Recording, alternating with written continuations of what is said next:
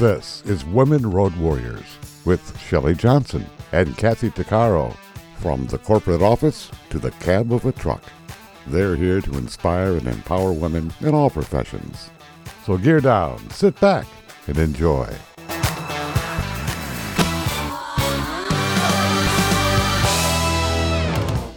Welcome to Women Road Warriors with Shelley Johnson and Kathy Tuccaro. We're a show that works to inspire and empower women in every profession and lifestyle. Whether you're at home, in the office, or in the cab of a truck, we help power you on the road to success. We tackle all kinds of topics and work to encourage women to be their very best with informative guests and women who've been champions. I'm Shelley. And I'm Kathy. No topic is taboo on our rig. We tackle the tough topics along with the not-so-tough topics. And we like to feature experts and celebrities who can assist women in being the very best they can be. It's estimated that U.S. businesses lose more than 200 million workdays each year due to depression. This is a serious loss in productivity. Michelle Dickinson is a passionate mental health advocate, TED speaker, and published author of a memoir entitled Breaking Into My Life. It's a glimpse into her childhood of living with and loving a bipolar mother. She spent years trying to eradicate the stigma that's associated with mental health issues in the workplace. She's worked tirelessly to elevate compassion, encourage open conversations, and lead real change into how mental illness is understood in the workplace. She knows firsthand what it feels like to struggle with a mental illness after having had her own depression. Michelle's with us today to discuss this important topic. Mental health in the workplace and how it's handled is so very important, and we wanted to discuss it, so we invited Michelle with us. Thank you so much for being here. Welcome, Michelle. It's a pleasure to be here. Thank you so much for the invitation. I guess what we could do is maybe start with how all of this evolved. You really are doing marvelous things to create awareness about mental health issues. Yeah, thank you. Thank you again. For me, it's all about how do we get ahead of mental illness? My story, as you shared, is that, I have a tapestry of mental health issues and challenges in my past, with my mom being bipolar and then struggling with my own depression. But I learned so much along the way that I really am deeply committed to helping people preserve their mental health, because oftentimes when we hit burnout or we hit a crisis, it's hard to crawl back from that. So I think what we need to be doing is getting ahead of it and really helping people learn strategies to boost their resiliency. Do you think workplaces are making progress in this whole area? I do. I'm very optimistic. I have several clients that are really conscientious about the kinds of culture that they're promoting.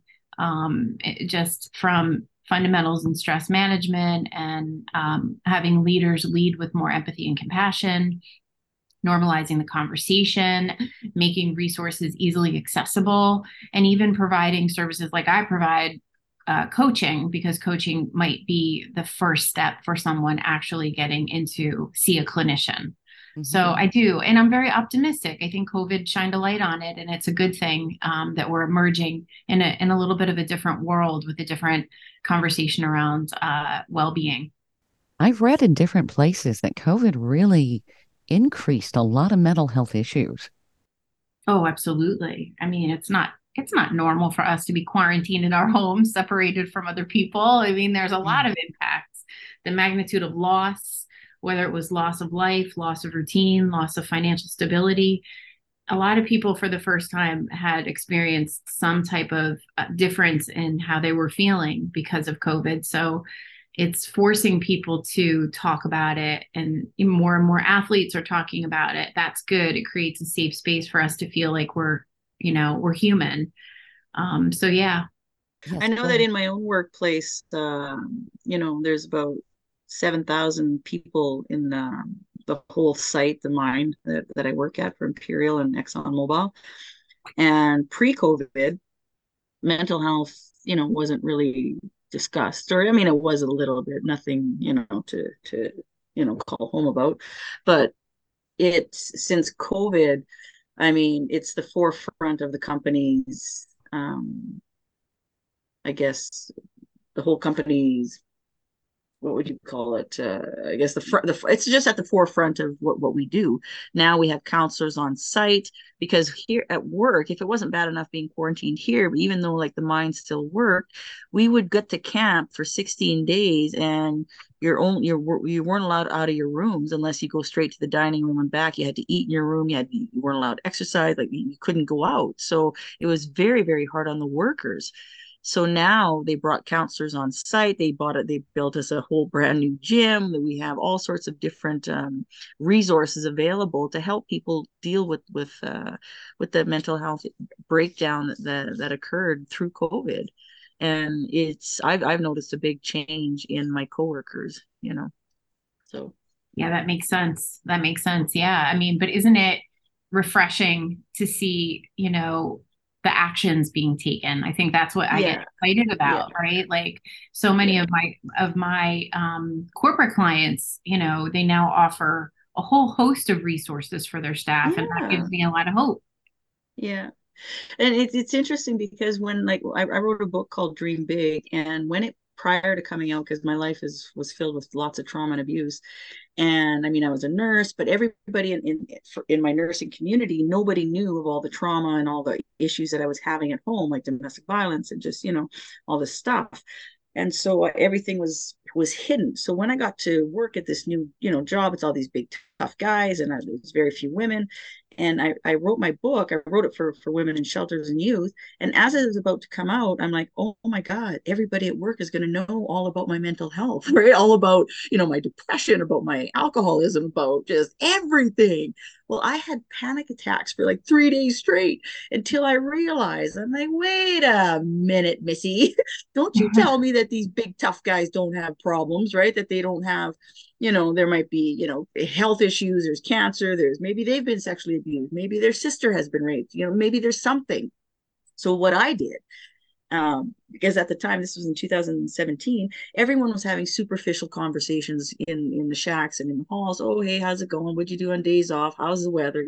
What'd you buy? Like all this superficial crap. And I'm not one to talk like that. I want to have a real conversation. So what I did is I went in front of my whole crew, 170 guys, and there was like 6 women at the time.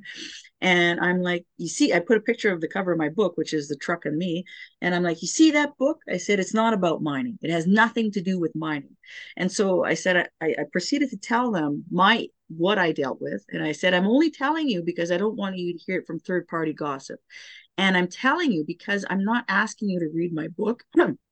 But I would rather you buy the book and pay it forward to someone who's struggling with depression or anxiety or, anger management or whatever, learning about boundaries, codependency, loneliness, low self-esteem. I said because that is what the hallway should be talking about, So what that did, Michelle, oh my God, it opened up a whole new pathways of these big tough guys coming to see me, tattooed from head to toe, coming to talk to me about how they have two kids that are really struggling with, cutting or whatnot, and how my book has helped them and they want to purchase it. So now I had people from every single department coming to talk to me, and we're having real conversations in the workplace. Yeah.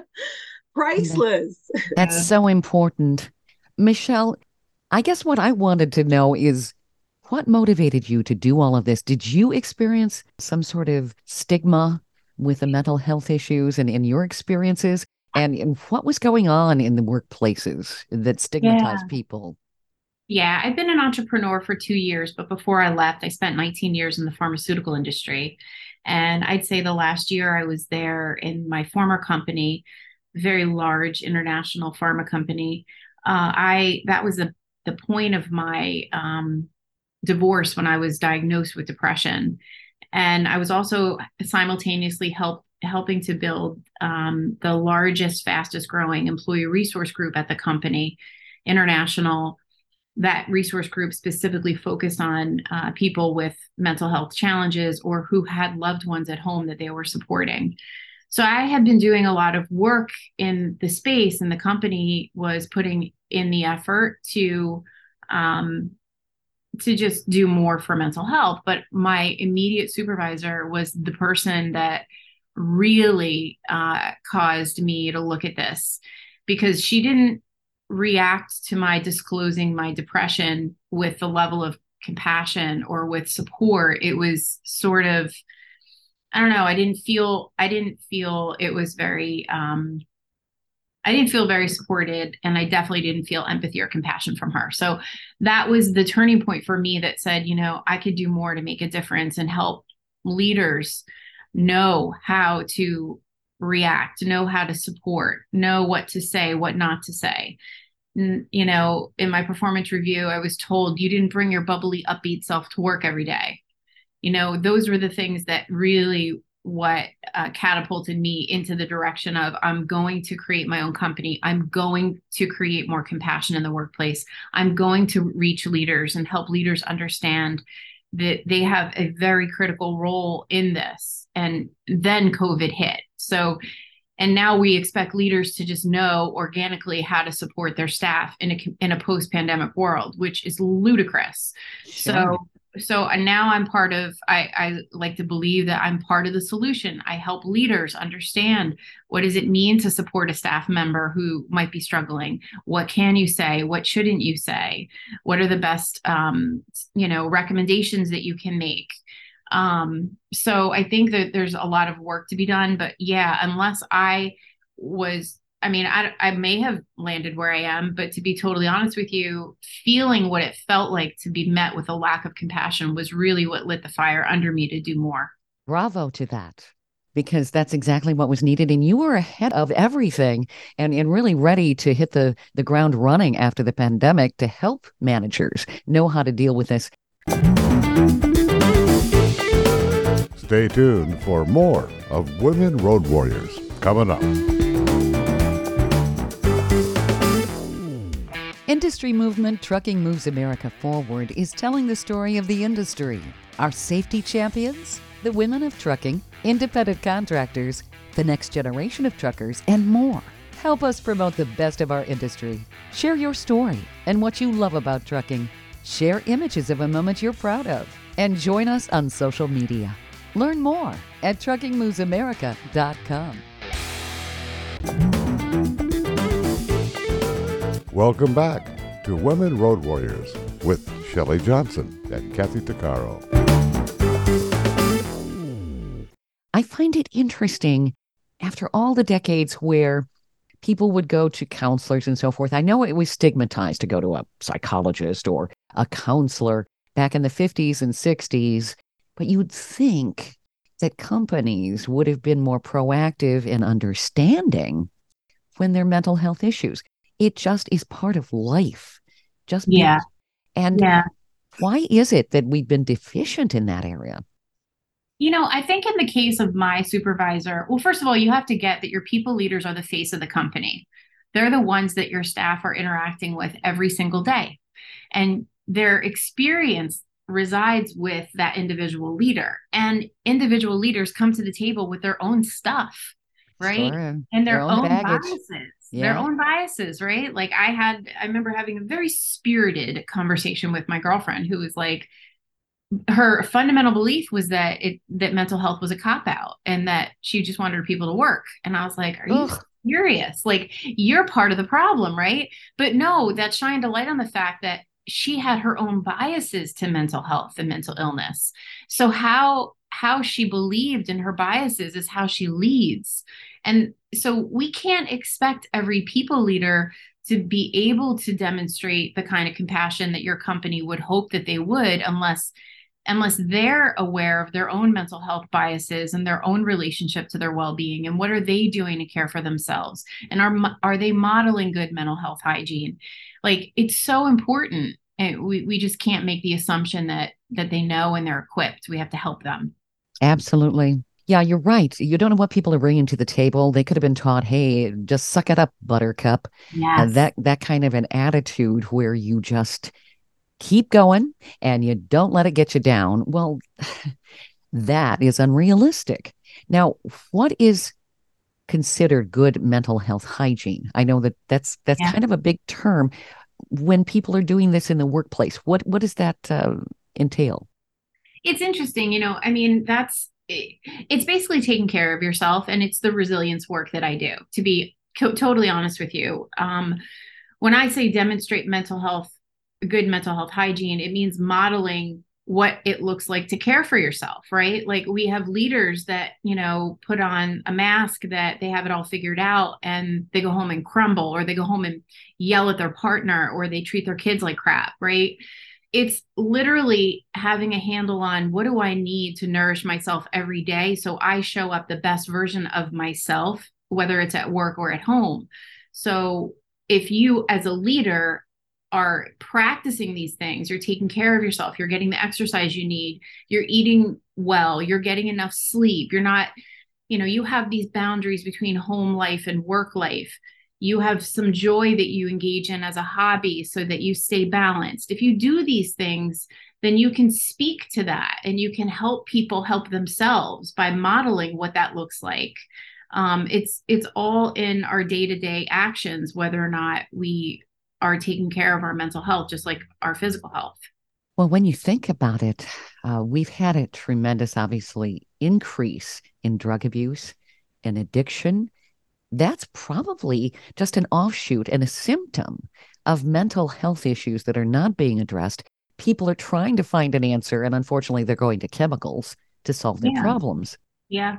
It's a vice, right? Mm-hmm. So a lot of people walk around every day with compounded stress on their shoulders because they don't have a creative, they don't have an outlet, let's just say, to decompress and remove some of the stress off of them.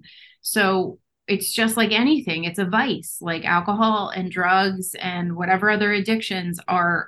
It's escapism, right? So if you don't adopt the healthy habits, the healthy vices in your life, like exercise and hobby, connection with friends, stuff like that, then you're going to gravitate to another place where you can get relief, and relief shows up in addiction. Yep, I can attest to that. I'll have me first. I'll have 11 years sober. And I had to relearn how to live and relearn how to manage my emotions and everything that was all around, and have a positive outlet rather than go straight to the bottle, right? It took a lot of time and a lot of effort. And you know what? Even I find after so many years of sobriety, I still, when I get overwhelmed, that there's a little part of me that still says, "Oh, Kath, you could have a drink right now." I'm like, no, you can't. You just stop thinking like that right now, Missy. Yeah. Yeah. So, Michelle, you said that workplaces have made progress, which is excellent. Yes.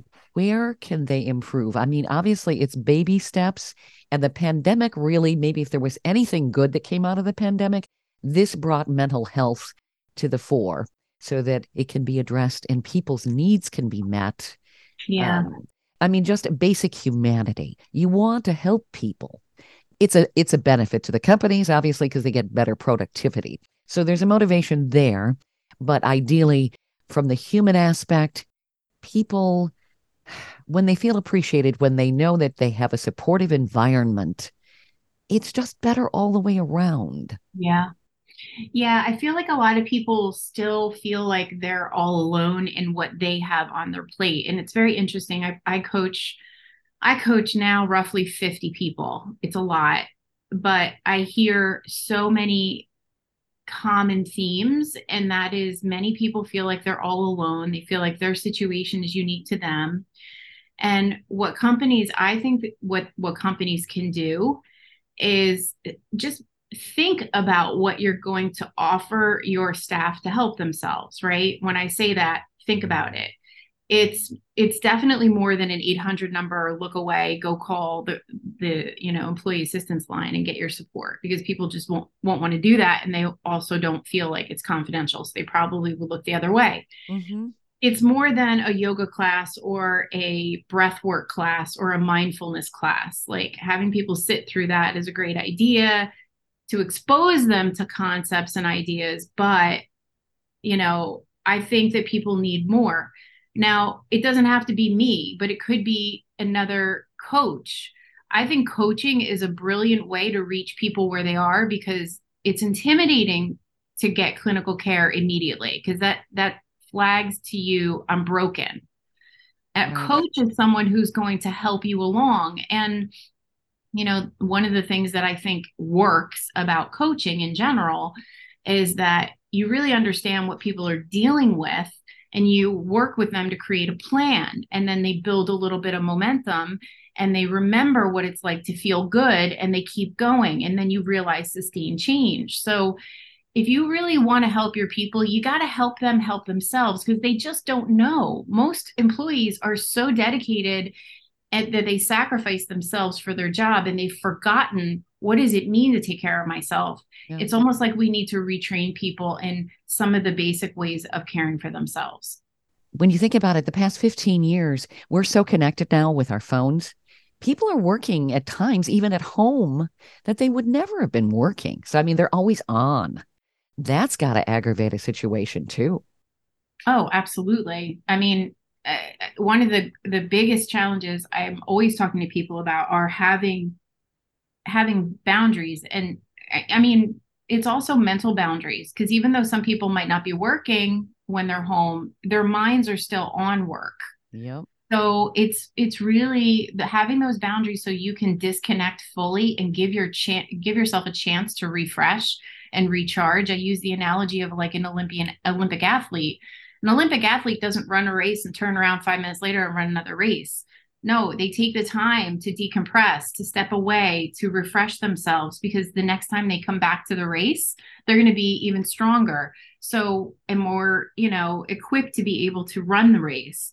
So we have to really remind people of the importance of those boundaries and then having those outlets to decompress. Like women, oh my gosh, I could say this over and over, and I think women need to hear this. There is no amount of one spa day that's going to undo 6 months of compounded stress.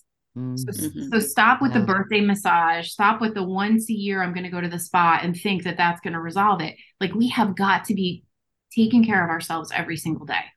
Yeah. And like it starts with our mindset.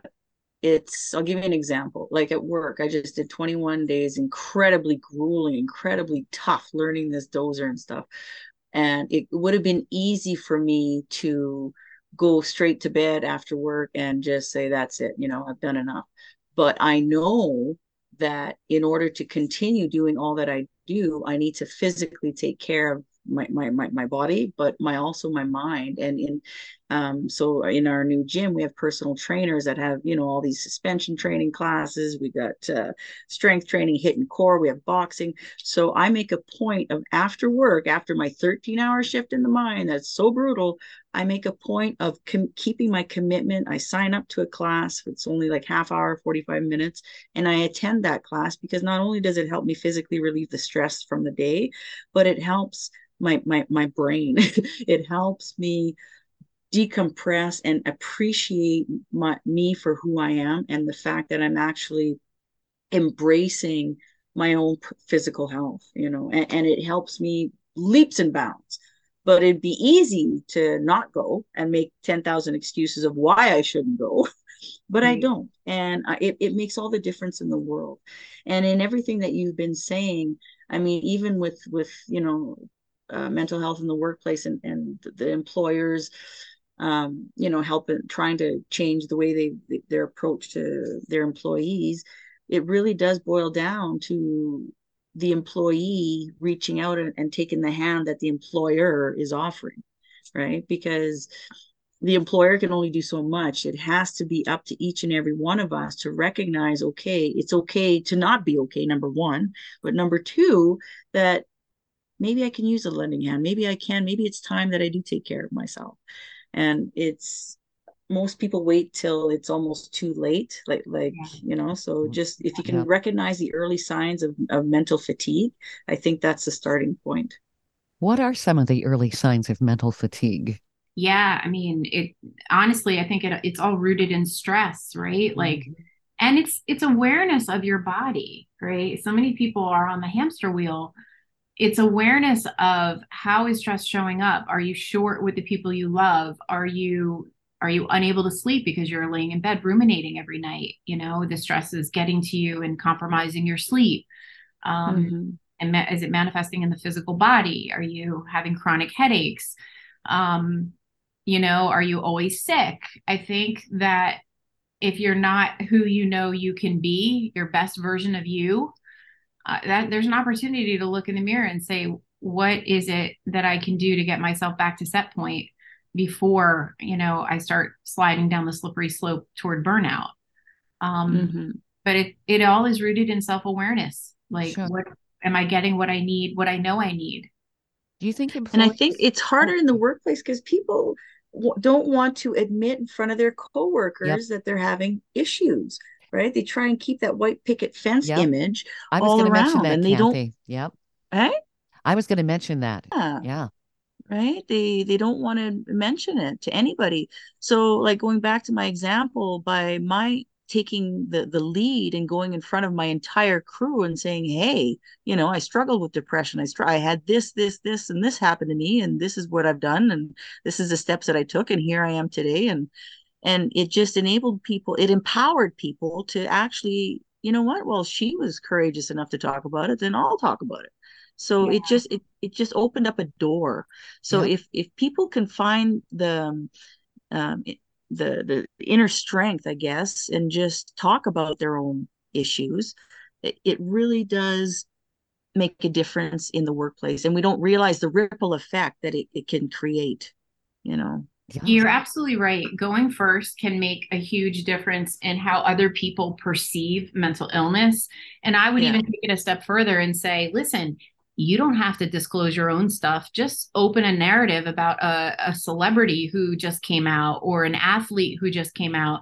Just start talking about it and normalizing it. You don't necessarily have to be as vulnerable as you were, but just opening the conversation can make a world of difference. So people feel like, oh, wow, like we can talk about this. This isn't weird.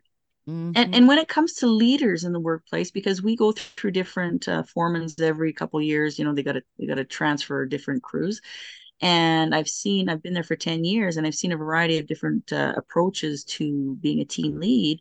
Well, I can tell you right now, the ones that are in front and being vulnerable enough to talk about their kid who's sick, or their wife that was dying of cancer, or whatever, that they're having problems at home, well, that just makes the employees, the listening, saying, oh man, okay, all of a sudden he's human again. He's not just a leader. He's not just a guy with a whip, trying to get to work and do this and this.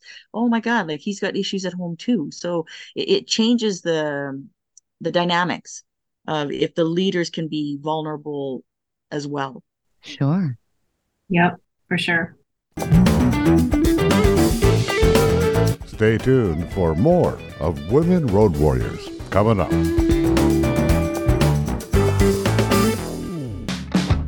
Trucking Moves America Forward, or TMAF, is building a positive image of trucking by telling the story of the hardworking drivers and industry professionals who support the industry. And you can be a part of it. Learn more about TMAF and how you can join and be a part of the industry movement working to build a strong image of trucking by visiting TMAF's website at truckingmovesamerica.com. You can also follow us on Facebook, Twitter, Instagram, and our latest channel, TikTok. Welcome back to Women Road Warriors with Shelley Johnson and Kathy Tuccaro. I think people are so afraid of being labeled, and they're afraid they'll lose their jobs if they come forward and say, hey, I got a problem. It isn't me. It isn't who I am in terms of what I can do for the company, but I got some issues here. And I think people think they're less than in their own minds. And I think that there's also, especially in like the United States with health insurance, people can say, well, I can't afford to go to a counselor, which is where I hope it changes, where we have insurance companies that are more generous with the amount of coverage that they have for counseling and things like that, so people can get that kind of help. Yeah, you touched on a really important point of self-stigma and how our own belief system around getting care, reaching out for care. That's one of the biggest barriers for people. It's not, organizations can offer things all day long, but if somebody has that belief system similar to the unconscious bias of leaders that, oh my goodness, if I reach out, then I'm weak. People there's a lot of barriers between someone actually suffering and actually getting care, right? We know the data says that, more than half, I believe, of people suffering never get care. And self-stigma is one of the biggest things. So you have the external stigma, but you also have the self-stigma. So there's a lot of barriers. It takes courage to get help when you think about it. It does. Mm-hmm. It does. And so this is part of the problem, I think, with mental health. We charge it, and it is still charged with the stigma. So you say mental health, mental illness, people just winch. They just don't even want to be associated with the words. Sure. Mm-hmm. That's why my entire approach is, can we just preserve emotional well-being? Can we just boost resilience? And in doing that, you're going to help yourself preserve your mental health. So I think it is too in linguistics, like how we're talking about this. We need to move away from mental health, mental illness, because it's just too charged, but then there's another school of thought where you got to call it what it is. Okay, fine, call it what it is. But you know what? If it means people aren't getting care, then you still have people suffering in silence. So I'm like, I do not want to see people suffering in silence. I want to empower people around how they can take care of themselves, because we all have more control than we like to believe when it comes to our brain health. And you're doing this with even children, because that has gone through my head. Why don't we start when they're younger so that they can learn to help take care of themselves? You've got a program that you came up with called Perfect Just the Way You Are for children. That's fascinating. It's interesting. That was in the early days of the work that I'm now doing. And that was really geared to boost self-esteem and have children know how to nourish their mind and nourish their bodies. Mm-hmm. And that's powerful. We have a lot of, kids struggle with confidence and, bullying and all of it, so we have to, but, over the past 2 years in my private practice, it's fascinating. I've been working more and more with teachers, because if you think about it, teachers are the ones that are in front of the kids. So we have to help our teachers. And so many teachers are struggling right now, struggling in their profession, considering leaving their profession. They are dealing with a lot of kids with behavioral issues because of the pandemic, challenging parents they're dealing with, the requirements from administration. So what I've been really focusing on is, if you want to help kids, help teachers. So a large part of my work is in supporting resilience coaching of teachers, because I do believe that they're the ones directly impacting our future generations. Mm-hmm. Teachers have a super challenging job today. They really do. They do, for sure. They have to take care of themselves. And in many cases, they have to take care of the kids who may be coming from abusive families, and they have needs. So, it isn't just teaching, it's being a parent in many ways. We don't pay teachers enough. Oh, that's a whole other story. Of course. Right. I know, right? They're only grooming our young minds for the future. Right. That's kind of important. I know, right? It shapes who we are going forward. And you have to have the support system. Yes. No man is an island. Everybody working together in a supportive environment. It's such a much better outcome. Yes, for sure. So I wanted to talk a little bit about your book, Breaking Into My Life. Can people purchase that online? And what is that about specifically? Sure. Yes, it's available on Amazon. It's available Kindle and all that good stuff. You can find it. I wrote the book after giving my TED Talk. I gave a TED Talk about my life growing up and caring for my bipolar mom. So anyone out there who has a loved one with a mental illness would appreciate the book. But then also, it's just a story of perseverance and triumph over challenge. So the whole idea was to really humanize the experience of what it's like to love someone with a mental illness, and how that shaped me as a young girl, how it shaped me as a young adult, and then ultimately how I feel it really made me into the person that I am today, doing the work that I'm doing today, because I would never be doing this work, I'm convinced, if I didn't have my mom and that experience. So it's really just a story of what it's like to love and care for someone with a mental illness, and then how to overcome, because we all have stuff. Like my stuff from my childhood was a bipolar mom, but you might have a loved one who suffered from addiction, or you might have other things. My point with the book is to have you realize that you can overcome the past and create your future regardless. That's powerful. Where do people find your book? Yeah, you can go to Amazon.com and check it out. You can get a free chapter on my book website, which is breakingintomylife.com. I love what you're doing here, Michelle. Can people reach out to you if they want to have counseling, or do you typically work with companies? How does that work? Yeah, I have a lot of individual clients and a lot of educator clients and corporate clients. I'm doing workshops, resilience workshops, and people leader training. So if you're an organization and you want to really help your people leaders be more effective with leading their people in a post-pandemic world, I have that program. But then if you want to teach your individual, if you want to teach your staff how to be more resilient, what they can be doing every single day to boost their resilience, I have that program. But then I also am on retainer for several companies as a coach, resilience coach, that they offer to their staff. So I'll do that. I have a lot of people individually that I coach, and then the teachers. The best way to contact me is going to be through LinkedIn, and you're going to be able to see all of my content and information there. So it's Michelle Dickinson, Michelle E. Dickinson on LinkedIn. And then I always am putting out free resilience tips on TikTok under Resilience Coach Michelle. Excellent. I think it's just fabulous what you're doing. Honestly, it's just absolutely wonderful. Thank you. Would you say, I'm just curious, would you say men have a harder time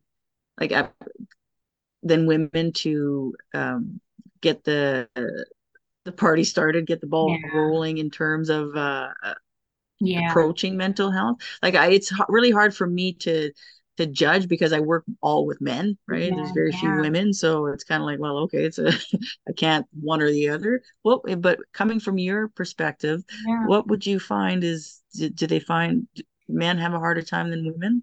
I mean, if I look at my data alone, I'd say 80% of my clients are female. Interesting. Yeah. But, here's the other thing. And I think we as women, or people who have a loved one that's a man, it doesn't have to be just a woman.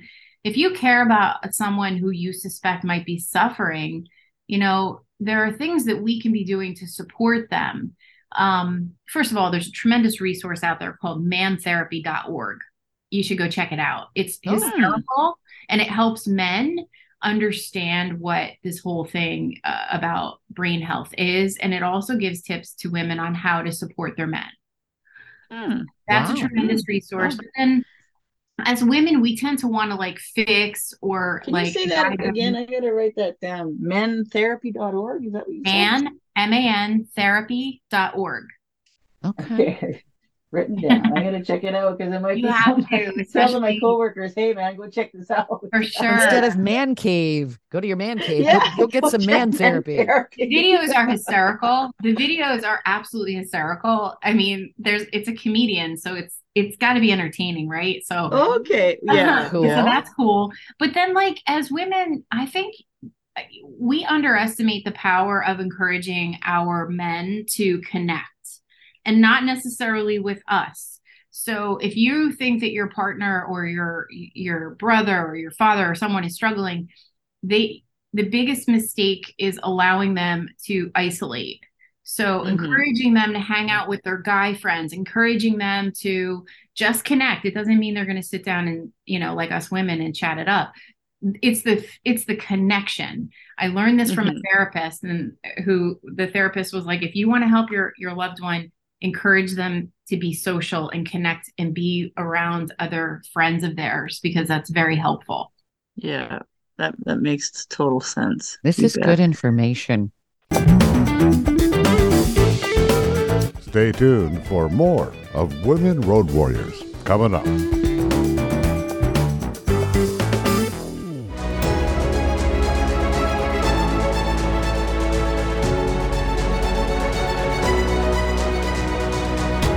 Kathy Tuccaro is nothing short of amazing. She not only drives the world's biggest truck as a heavy equipment operator in northern Alberta, Canada. She's an international motivational speaker and the author of Dream Big, an autobiography about overcoming a lifetime of trauma and abuse that led to dreams of success. Kathy inspires people the world over to change their lives and improve their self-worth. Her book will change your life. She's passionate about personal growth and believes anyone can change their circumstances and overcome their obstacles if they believe in themselves. Her life will amaze you and seriously inspire you. Be sure to order a copy of her book, Dream Big, on Amazon.com.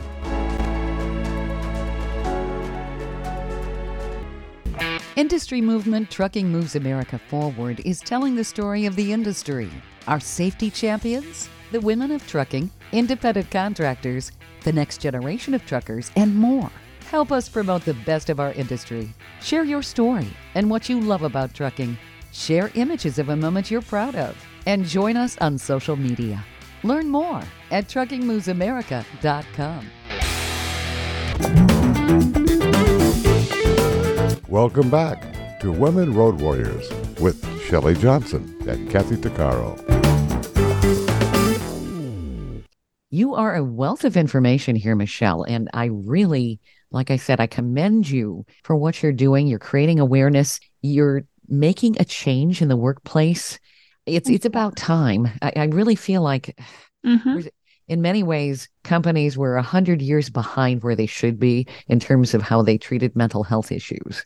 And the fact that we're finally doing something and making progress, making that turn, it's got to help so many more people to have the courage to say, look, I got an issue. Because when you think about it, if somebody has an issue going into a job and the job stress is overwhelming, it's just going to make their mental health issue worse. So true. It's so true. It is absolutely the case. So we have to keep beating the drum of normalizing brain health. And I think we keep beating the drum of normalizing brain health and helping people understand that they have more control over their well-being and, mitigating stress. We're going to help people. Yeah, absolutely.